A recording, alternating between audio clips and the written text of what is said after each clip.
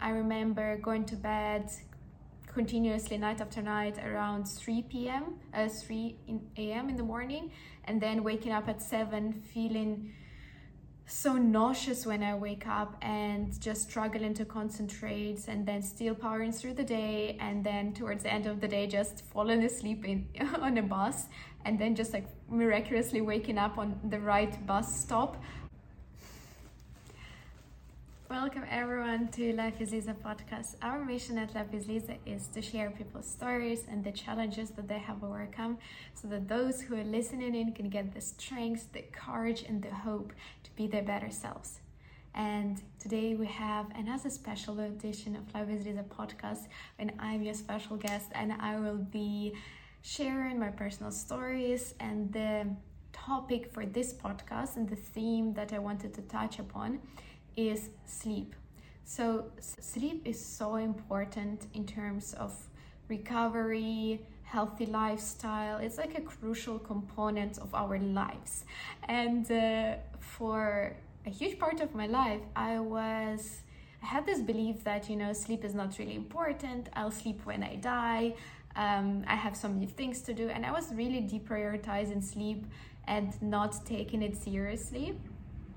And the things that I would do were crazy. I remember throughout my whole high school, because I had so many different things that I wanted to do. I really wanted to study and get good grades. I had student council, extracurricular activities, seeing friends. So then I remember going to bed continuously night after night around 3 a.m. in the morning, and then waking up at 7 feeling so nauseous when I wake up and just struggling to concentrate, and then still powering through the day, and then towards the end of the day just falling asleep on a bus, and then just like miraculously waking up on the right bus stop and getting home, and then taking a nap, and then waking up and doing homework and stuff like that.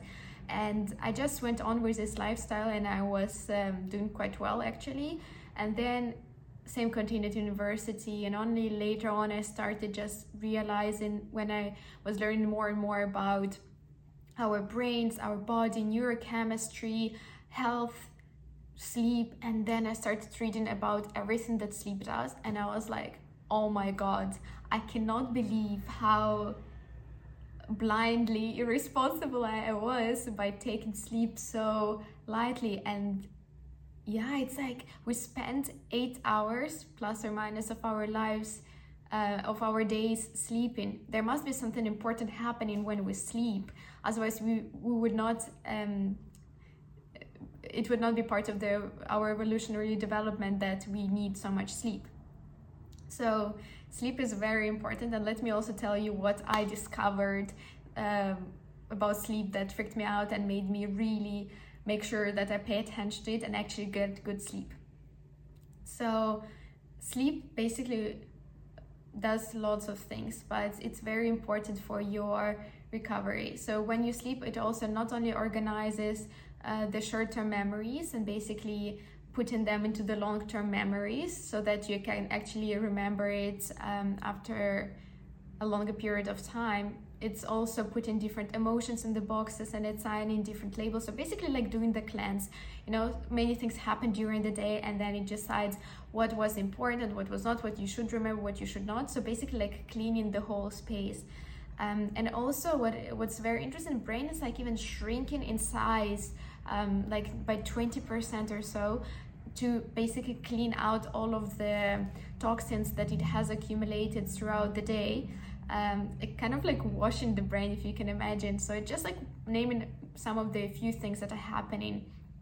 So, and basically all of those cleansing processes are super important for your concentration, for actually being able to learn and remember things, for feeling rested, for overall well-being of your mind and body. So basically you need sleep so much, so you'd rather even one night of bad sleep can have the consequences for the next few months. So basically like saying like, oh, I'm gonna pull an all-nighter, study all night long. You don't know how much of the downside you're experiencing just by doing that. You would be better off like maybe still going to bed and then just because you'll be more productive and more alert.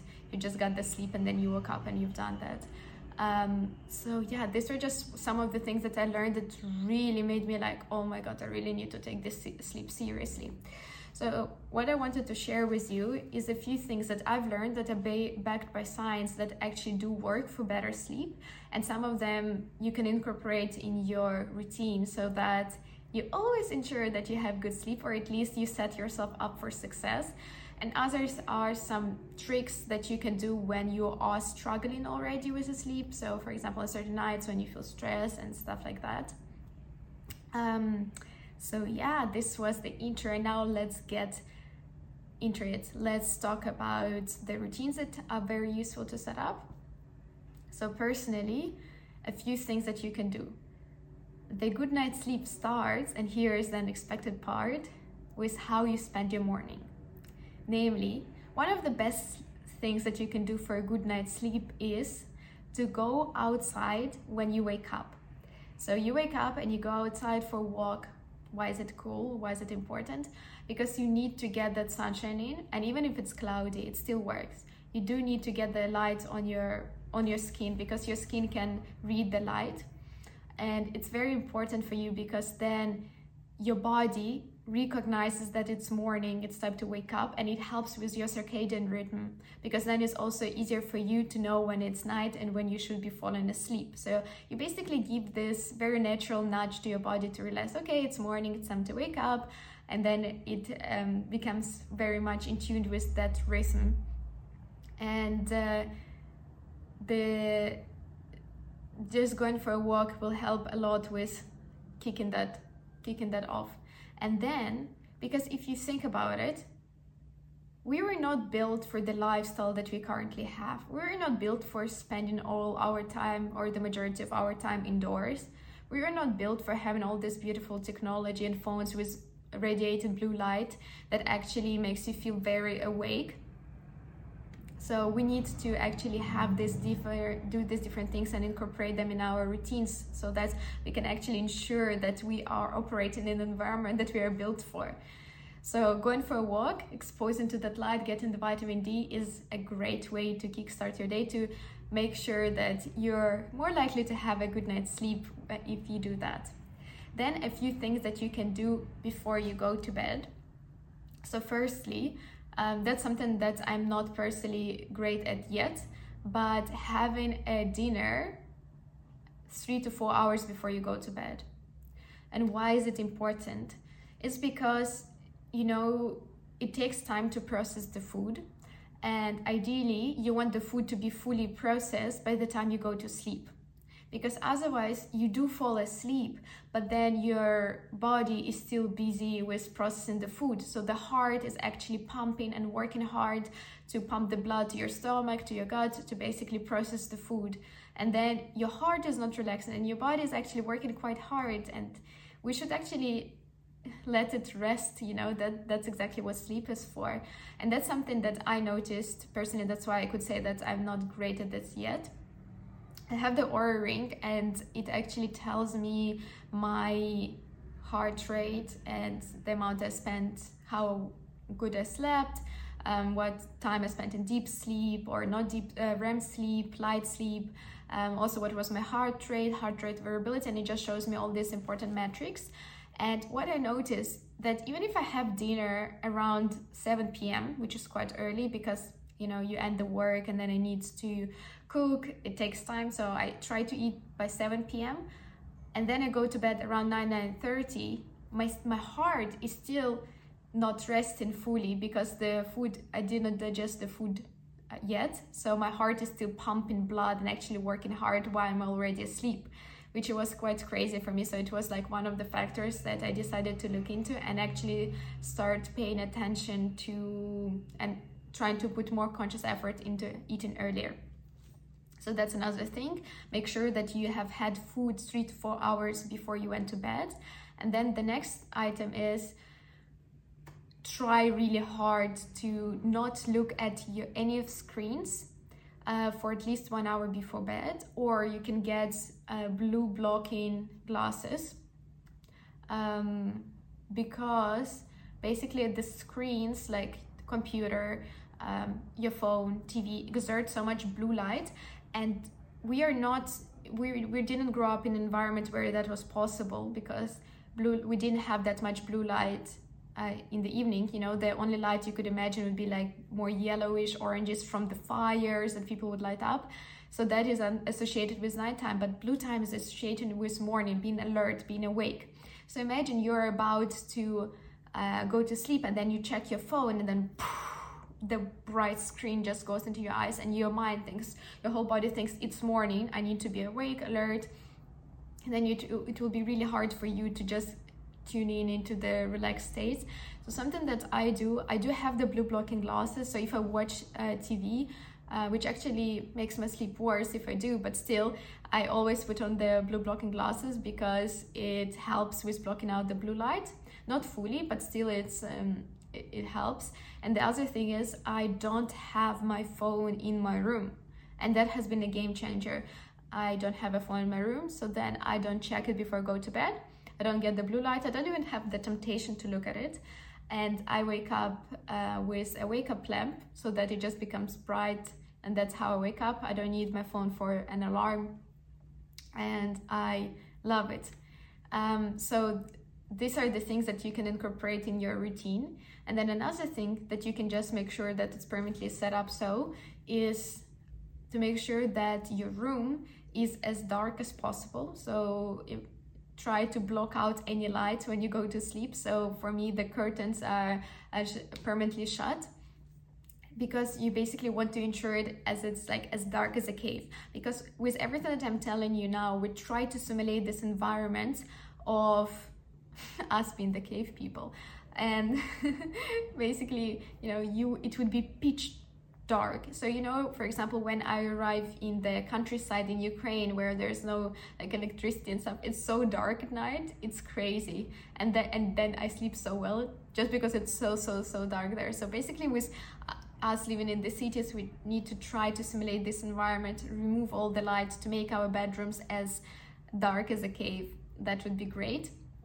And also another thing that we can do for better sleep is to reduce the temperature of our bedroom if possible.